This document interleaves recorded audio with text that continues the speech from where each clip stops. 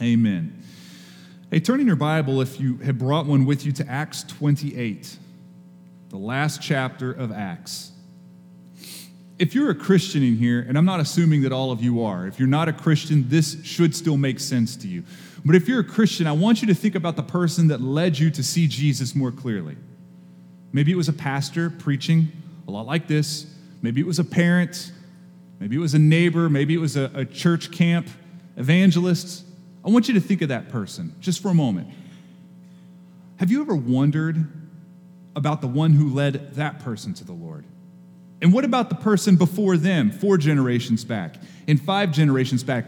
What does it look like? The person that led the person that led the person that led the person that led you to see Jesus. I mean, if you were to go backward up the spiritual ancestry tree, what did it look like 20 people ago?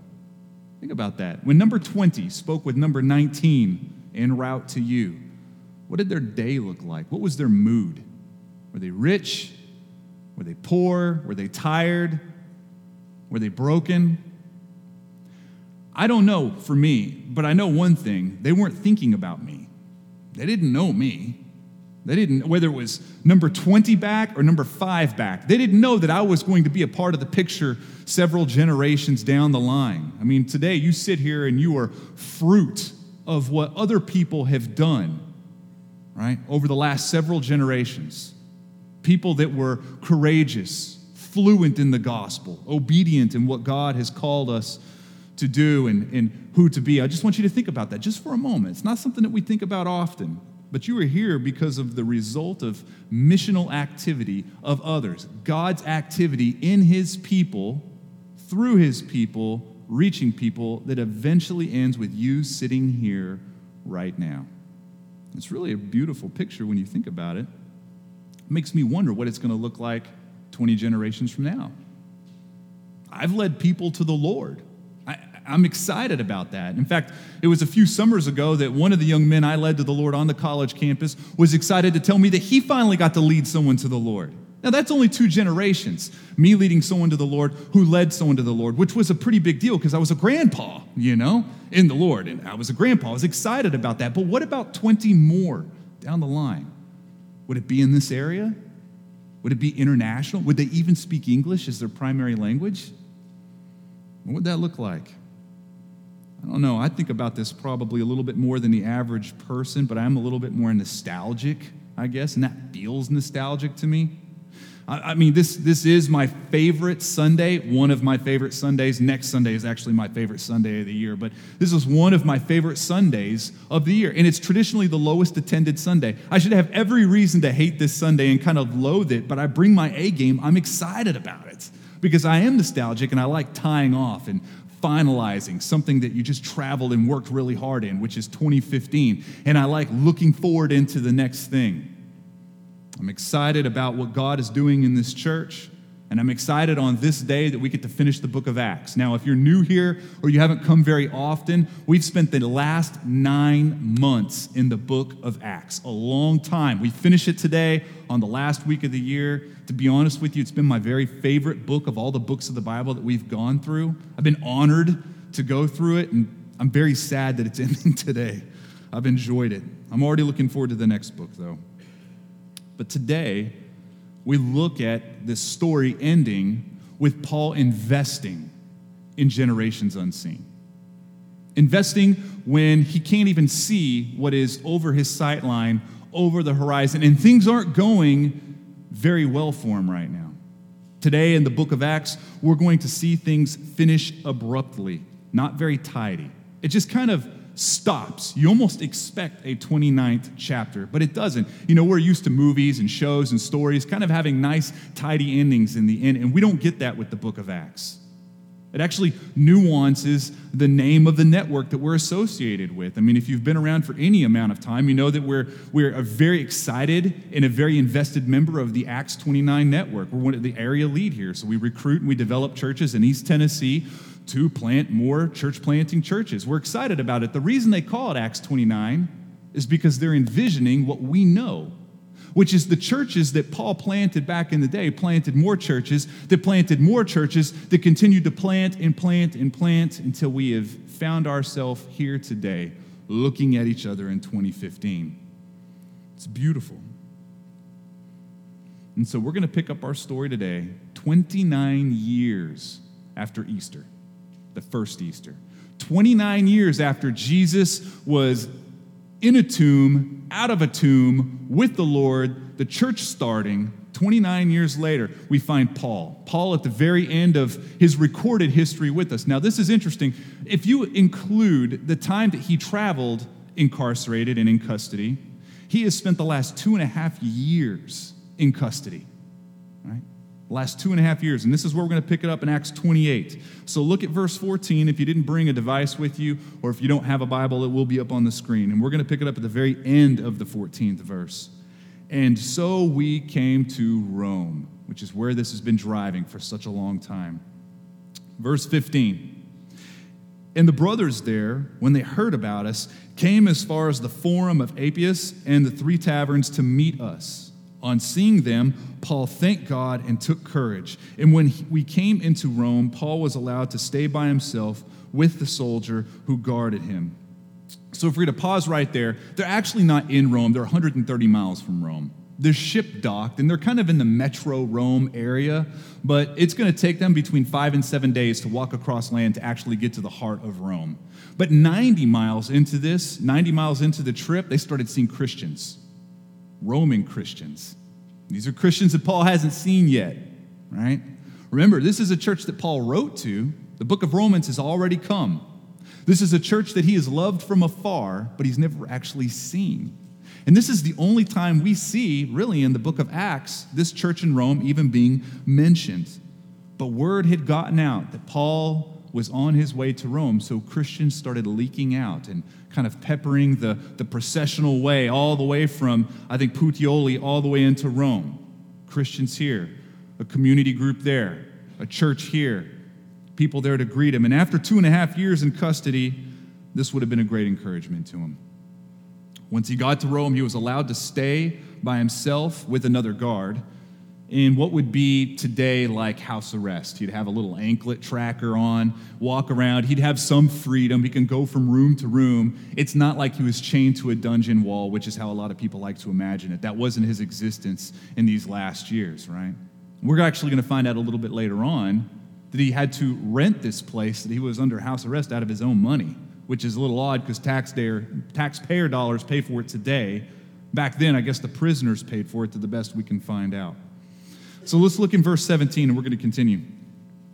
After 3 days, so he'd been there for 3 days after this trip, he called together the local leaders of the Jews. And when they had gathered, he said to them, "Brothers, though I had done nothing against our people or the customs of our fathers, yet I was delivered as a prisoner from Jerusalem into the hands of the Romans.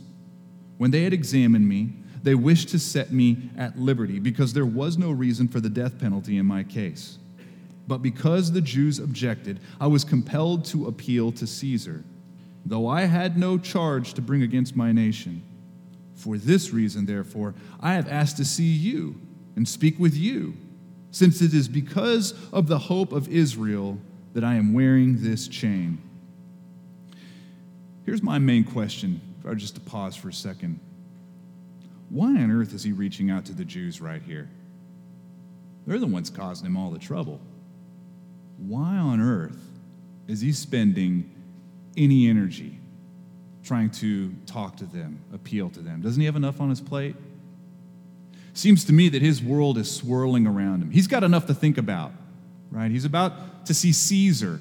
He's been in jail. He's got a lot going on. There's a lot on the line, and yet he is appealing to the same group of people that put him in this situation. I'm trying to put myself in Paul's shoes. I don't know that I would have clocked back in after 3 days. He just walked 7 days. I've been on a ship after 3 shipwrecks, been beaten nearly to death a couple of times, been shamed out publicly. I don't know that I would have clocked in after 3 weeks. It might have been 3 months. I might just be done. I might just retire and say, I've done enough. I've got enough to think about. There's enough right now in my own front yard to be concerned about. I don't need to be concerned about the Jews right now, or even the Gentiles for that matter. This is it for me. Yet he does something very different. And not just different, he does it to the very people that put him in this position. It's interesting. Verse 21. And they said to him, we have received no letters from Judea about you, and none of the brothers coming here has reported or spoken any evil about you. But we desire to hear from you what your views are, for with regard to this sect, we know that everywhere it is spoken against. When they had appointed a day for him, they came to him at his lodging in greater numbers. And from morning till evening he expounded to them, testifying to the kingdom of God and trying to convince them about Jesus, both from the law of Moses and from the prophets. And some were convinced by what he said, but others disbelieved. And disagreeing among themselves, they departed after Paul had made one statement. The Holy Spirit was right in saying to your fathers, through Isaiah the prophet, go to this people and say, you will indeed hear, but never understand, and you will indeed see, but never perceive. For this people's heart has grown dull, and with their ears they can barely hear, and their eyes they have closed, lest they should see with their eyes, and hear with their ears, and understand with their heart, and turn, and I would heal them. Therefore let it be known to you that this salvation of God has been sent to the Gentiles. They will listen. Verse 30, he lived there 2 whole years at his own expense and welcomed all who came to him, proclaiming the kingdom of God and teaching about the Lord Jesus Christ with all boldness and without hindrance. And that is the book of Acts. The last 2 words, without hindrance, in the original Greek is actually one word. It means unchained. Unchained, unfettered, which is fitting here. Because with all the guards, with all the prison walls, with all the shackles, the gospel was advancing.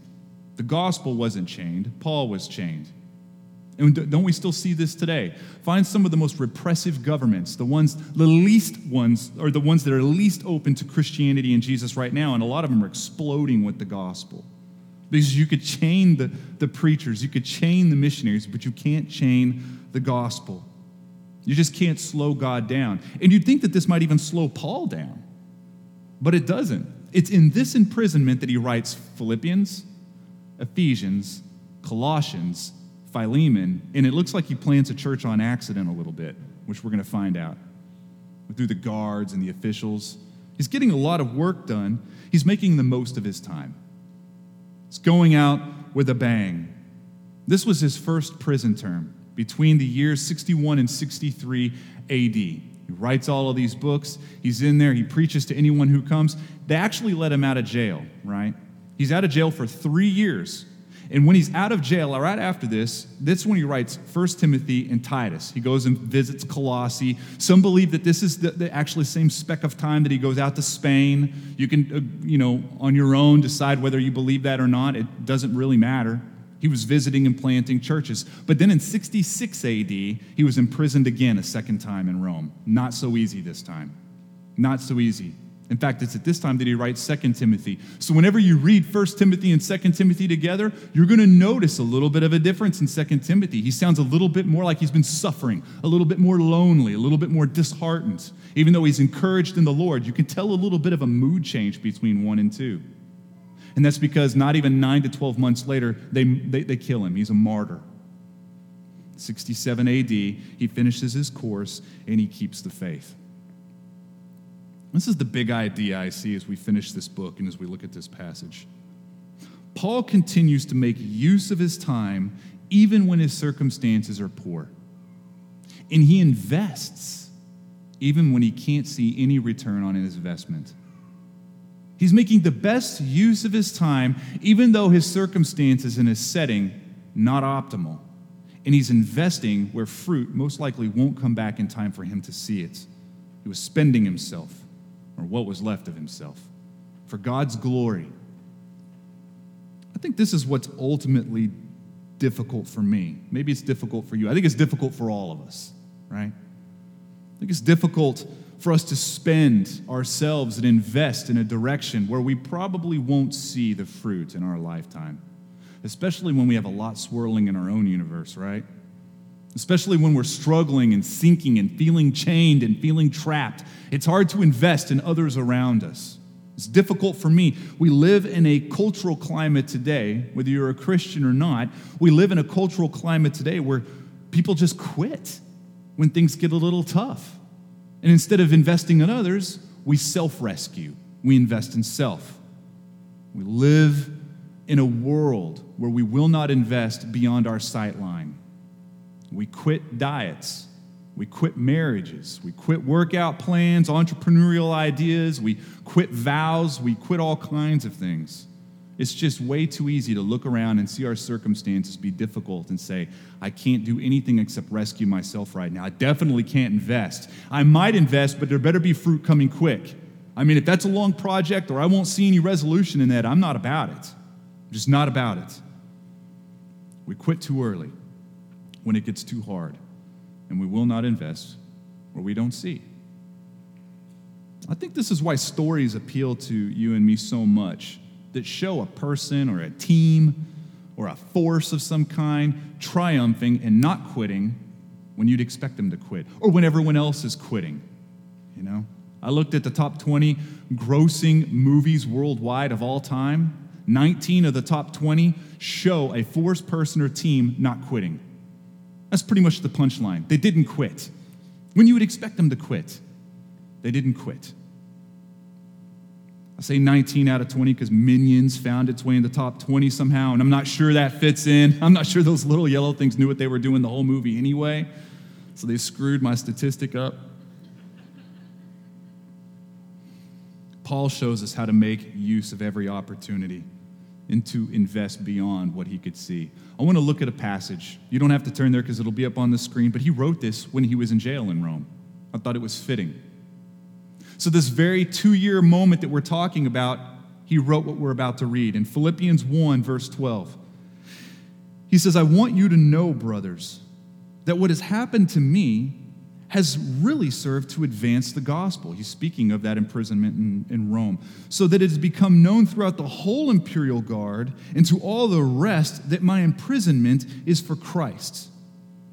And most of the brothers, having become confident in the Lord by my imprisonment, are much more bold to speak the word without fear. Look what it's producing. That word advanced, the Greek word of it, if you were to go into what it would usually described a new trail being blazed before a military army. So a leader blazing something that is brand new. That's what Paul is saying. You would expect his missionary travels to kind of end, but he's actually saying it's not ending. We're actually finding new ways. Because these are people that he wouldn't normally have opportunities with, relationships with. He wouldn't normally see people that are just officials, high officials in the Roman government. The imperial guard would be new. Paul saw new ways the gospel could advance.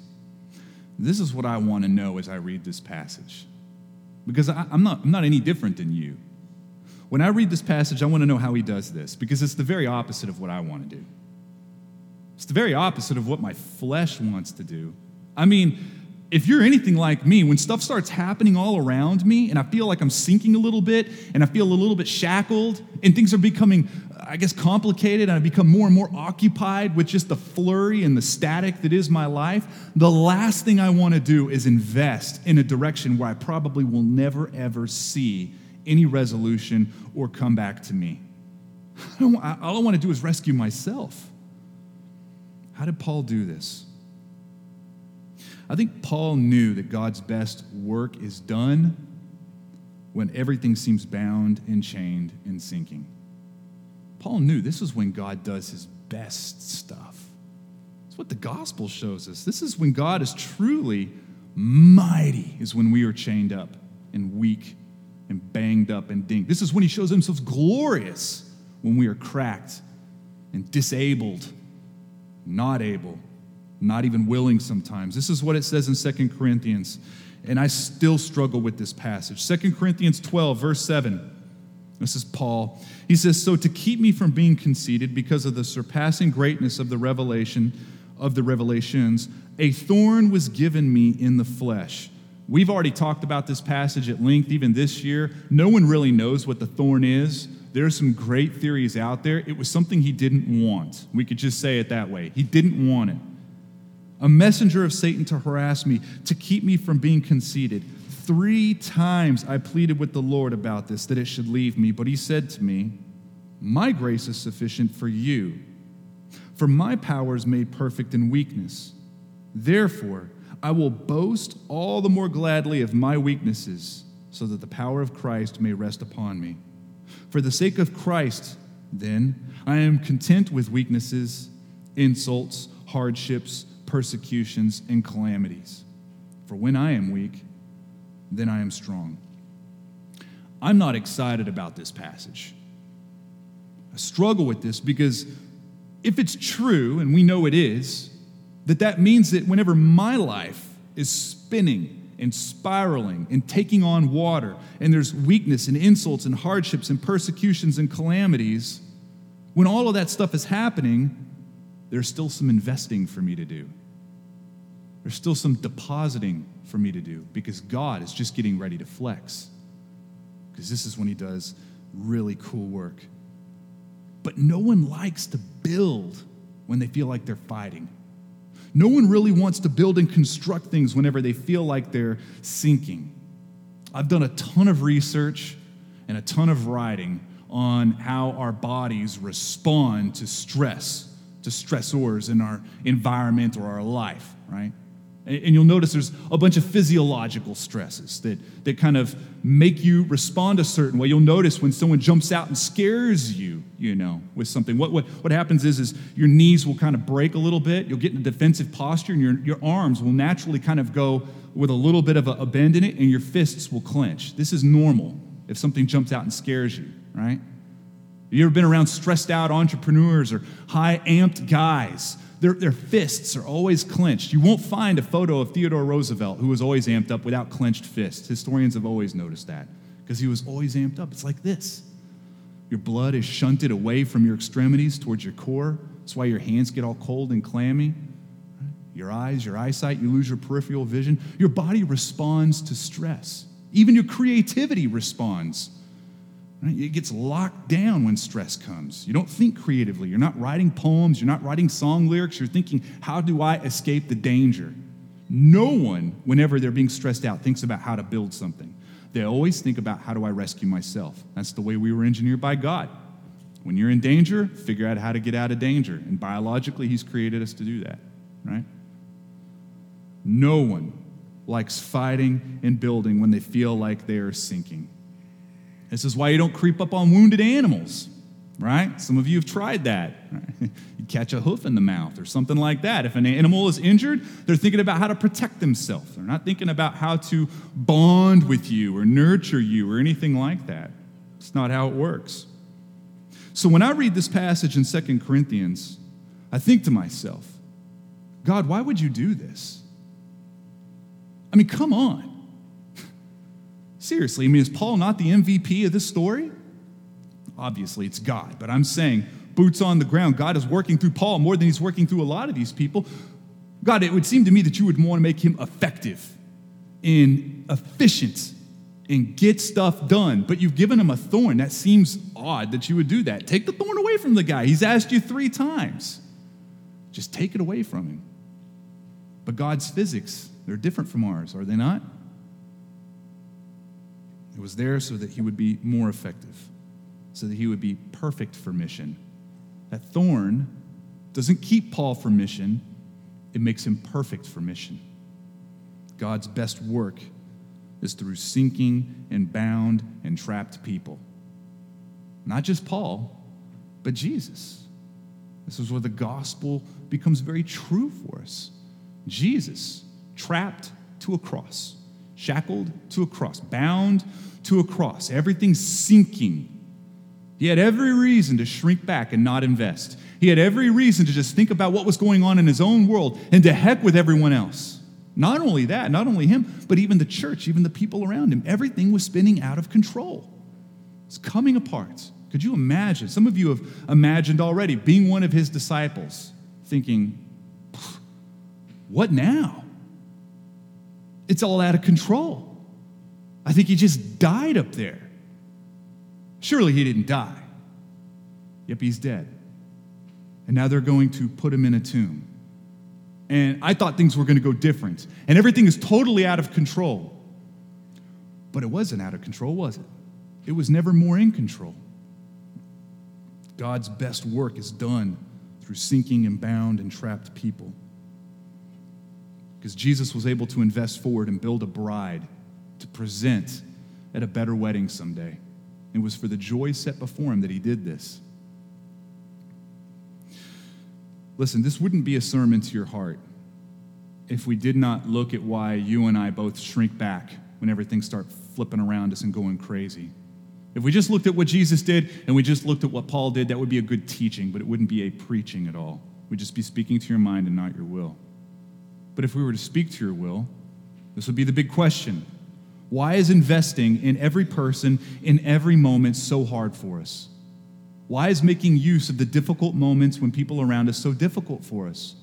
Why do we want to pull back and just rescue ourselves? I think the answer is very simple. I think our eyes look very quickly to rescuing ourselves because in those moments we don't really believe that God is glorious or good or big. We just think he's clocked out. And if God is not fighting for me, then I got to fight for myself. I don't have time to build. I don't have time to construct. I don't have time to invest. I have time to rescue myself, and that's it. We're going to emergency response mode. But that's not the gospel. The gospel is that God is not more in control when things are sinking than they are when they're not sinking. Sink, not sink, he's in control. Bleeding, not bleeding, he is in control.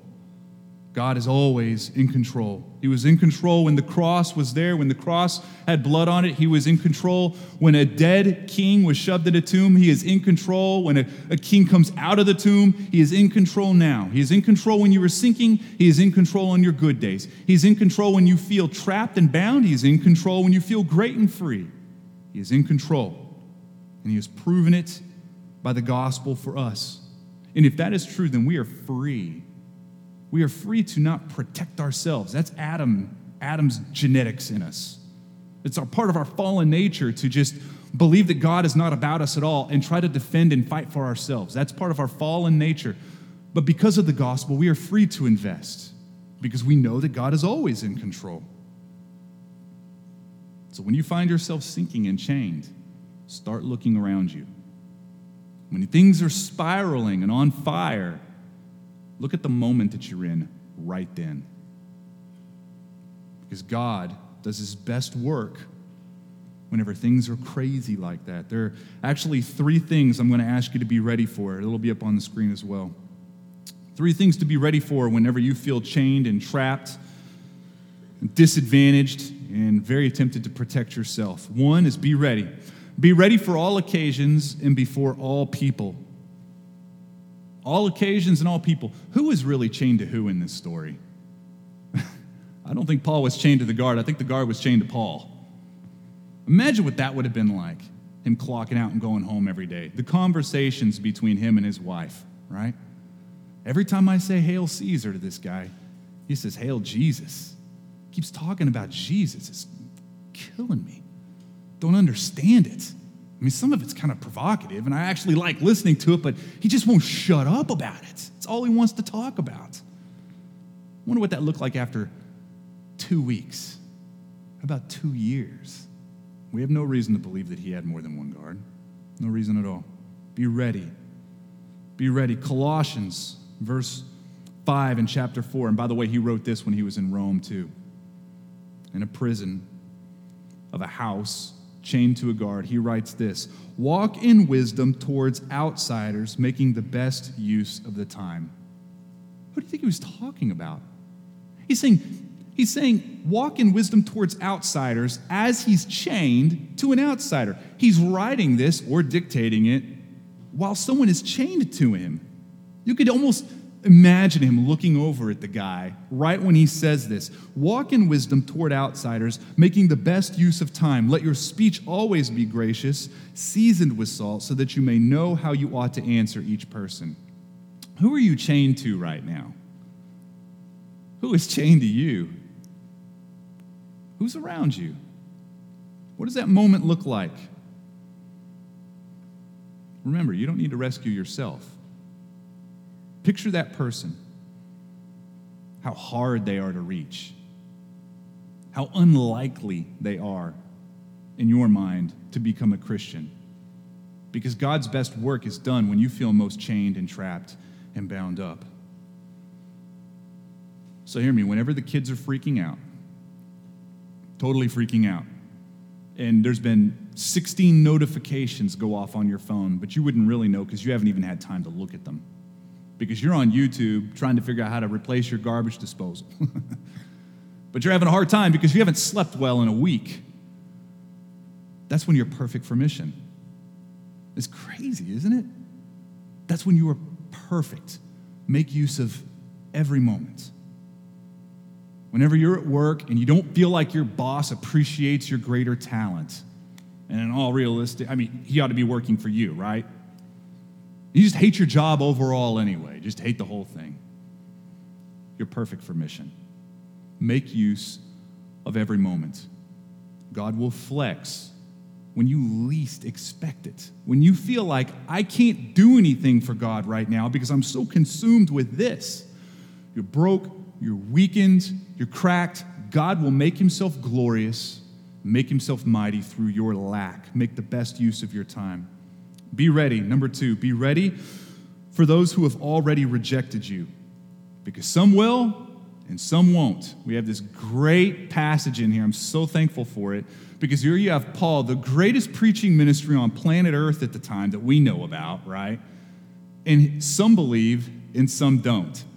There's about 40,000 Jews in Rome at this time, most scholars believe. That's a lot, right? But the best preaching ministry in the world is not getting the best feedback. Doesn't always work that way. Why does he do this? Why didn't he just skip the Jews? He would always do it anyway. We've been reading through the book of Acts. He'd go to a city, talk to the Jews, they'd give him the thumbs down. He'd break out, talk to the Gentiles, plant a church, move on to the next city. And it'd just be the same thing over and over again. Talk to the Jews, they'd laugh at him, mock him, hook some rocks at him. He'd go to the Gentiles, talk to them, they'd love it, plant a church, move on to the next city. Why is he not just, I would be thinking, Paul, can we just fast forward this? We know what they're going to do. We know what they're going to do. This is what it says in Romans 9. I'm reading this out of the J.B. Phillips Bible.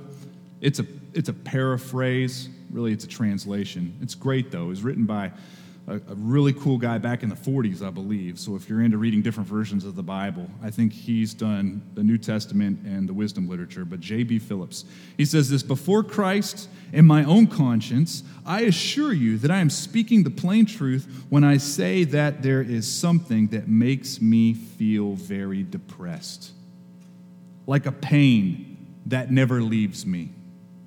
It is the condition of my brothers and fellow Israelites, and I have actually reached the pitch of wishing myself cut off from Christ if it meant that they could be won for God. He loved these people. The people I would be so quick to pass over because they've already rejected me over and over again. I'd have moved around them, moved on. In fact, I would have been able to say, Paul, let's just make it a stewardship issue. You only have so many minutes that you're going to be alive and breathing. Do you want to waste those minutes? Those are minutes that God gave you, Paul. Why would you waste them on these people? I would have tried to make a case. Because it's so much easier to talk to people who haven't rejected us than it is to talk to people who reject us repeatedly, isn't it? So much easier. I was one of those people that rejected the gospel, rebuffed people, did this when the gospel was brought to me until I was able to engage it and become a Christian and see Jesus more clearly. I was one of those that rejected it. Some of you were as well. And if you've done any kind of missional living at all, if you've done any kind of evangelistic extension of the gospel to the culture in any way, you've been rejected. You've been rejected. Maybe half the time, maybe 80% of the time. And that's if your numbers are good, probably 80% of the time. We've all been rejected. How do you have passion for those same people? That aunt, whoever, that you've told about Jesus 38,000 times. That your neighbor that rolls his eyes. The coworker that changes the subject every single time. What do? Pray that God gives you the passion and the vigor that you had the very first time you spoke to them about Jesus. That's what Paul's doing here. Look at how much he loves his own nation, loves these people that have beat him, hurt him, and have cost him up to now almost 5 years in custody. Talk to them about Jesus. Then talk to them again about Jesus. But Luke, that's not polite. It's not polite. It's loving, though. It's passionate and it's loving. Number 3, be ready.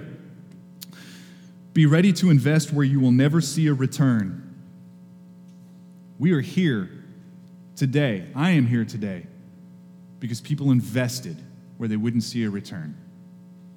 You know, back in the 1960s, there was a movement that swept across the country. Started in California and kind of moved eastward. It's called the Charismatic Movement, right?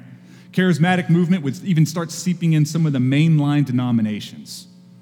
But it sowed the seeds, what I think more importantly, for what we know as the Jesus movement. The Jesus movement, also starting on the West Coast and sweeping eastward, also finding itself kind of in mainline denominations, would be more populated by younger people, college students predominantly, right? And they were missional. They were crazy about Jesus. That's where the term Jesus freak came from. That was meant as a pejorative term. To be called a Jesus freak was like getting flipped off, I guess, in the church world. Now people kind of wear it as a badge. But it happened. So you would have like churches that were a Baptist church or a Methodist church have Jesus freaks start coming through the ranks. One of these Jesus freaks back in the 80s became a Christian and then decided to plant a church. He left Dallas and planted a church in West Texas. His name was Russ. Russ planted a church called Word of Life. It was a non-denominational, charismatic, missional church. He planted it in this old, cheesy motel. It's called the Sandpiper Inn. The kids were over in the pool table area with the bar, and he was kind of in the eating area of that motel back when that was the thing. It's on a street called Wall Street. There's nothing but pipe yards and old car dealerships and really good Mexican food. And that's about all you're going to find on that street. And you find the Sandpiper Inn. And it grew, and it grew, and it grew to where in 1995, 13 years later, it planted a church in Lubbock, Texas. Right? Planted a church that a year later, my wife would meet me in. Paula was actually the very first single person in this living room full of a core team. I would come a little bit later. This church would plant a church in Brandon, Florida, about 10 years later, Impact Church. And I would go and be a part of that church plant as well. We unsuccessfully planted a church in St. Petersburg, but Christians were made. We successfully planted a church in downtown Tampa out of that, and Christians were made. But just 5 years later, we would plant a church out of Tampa into West Knoxville and be Legacy Church. We begin in the living room to where we sit right now. I'm preaching to you because of a preacher in the Jesus movement that spoke to a young man in the late 70s and early 80s, a guy you'll never meet. And I wonder who preached to that guy and who preached to that guy. Where these churches came from anyway. Before that Jesus movement ever found a mainline denominational church in Texas, that church came from the Northeast. The Northeast churches, they were planted from churches in England, which were planted from churches in the Mediterranean, just speaking broadly, big picture, all the way back to Paul. Churches that Paul and Peter and Apollos were planting and nurturing, having no idea who you are and who I am. What do you think it will look like? This all came by obedient Christians, not spectacular Christians, just obedient ones. With their busy lives and Christmas and cleaning up old Christmas trees and taking down lights and work starting back up, with all of these things, just being perfect for mission, making the best use of every moment. and extending the gospel to those who desperately need it, both for their good and for God's glory. Go ahead and stand with me. We're going to finish this. And I know that as I'm talking to you, some of you feel sinking right now and you feel like you're chained. Enough things were on fire to where you're having a hard time seeing outside of your realm. I'm just going to say quickly, you are perfect for mission. You are perfect for extending the gospel.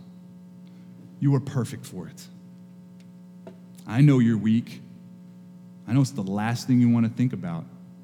Be open to what God will do through you, because he does brilliant things, spectacular things through those who are chained, bound, and weak. Some of you are investing in a direction where you've gotten consistent rejection after rejection, and some of you, your hearts are really starting to bleed over people. You don't know what to do. You don't know how to say the gospel in any other way that you've already said it. Some of you have actually started to give up on them. Well, it's obviously not going to be me. It's going to have to be somebody else that talks about Jesus, because I've talked to him 6 or 7 times. Pray that God gives you the passion to continually go back to the very same people that might even be persecuting you, laughing at you, mocking you, maligning your name. Pray that God gives you a compassion for them. And then some of you here, you might not even know Jesus, and all of this is semi-new to you. This message of the gospel that I bring, as you could tell, it's one that pervades and is consistent across a long scope of time.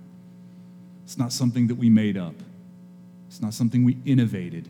It's something that is very old, thought up in the brilliance and the architecture of God's mind himself, as he has a will and he has a desire to redeem broken creation, and that includes you. That includes you. As broken as you are, as broken as you know that you are, God fixes what is broken. He fixes it. Today would be a day. Today would be a day that you would stop serving yourself. Today would be a day that you would stop being the king of your own universe. Today would be a day where you would yield your life unto God and say, God, if everything I give to you, it wouldn't be enough, because look what you've given to me. You should talk to somebody today. You should definitely give your life wholly to the Lord today. Let me pray for you. Father, we thank you, God, because I know how cluttered I can be at the end of a year. I'm more cluttered now than at any other time. I don't feel like it's any time to invest in anyone. I've got so much I'm trying to think about. I've got so much that's before me. I've got so much that I've got to get done. I'm sinking here. I'm taking on water there. This thing's over here is on fire. I'm taking hits over here. There's just too much to think about my neighbor, too much to think about my kids, too much to think about my kids' friends, too much. But Lord, I know that makes me perfect for mission. I know that you've shown us in this last little bit of Acts, and you've shown us in the gospel how you'll do brilliant things, powerful things, majestic things through very weak people when they find themselves in very weak moments. Lord, that we would not elevate our own ability, but we would elevate your ability to be majestic when we are weak. That we would make use of every moment, not because it pleases you, but because you are pleased with us. And because we are free to invest, because you are totally in control. Today, you are in control. I can make good use of every moment and invest in every direction because you are in control. We love you and we thank you. And it's in your name we pray. Amen.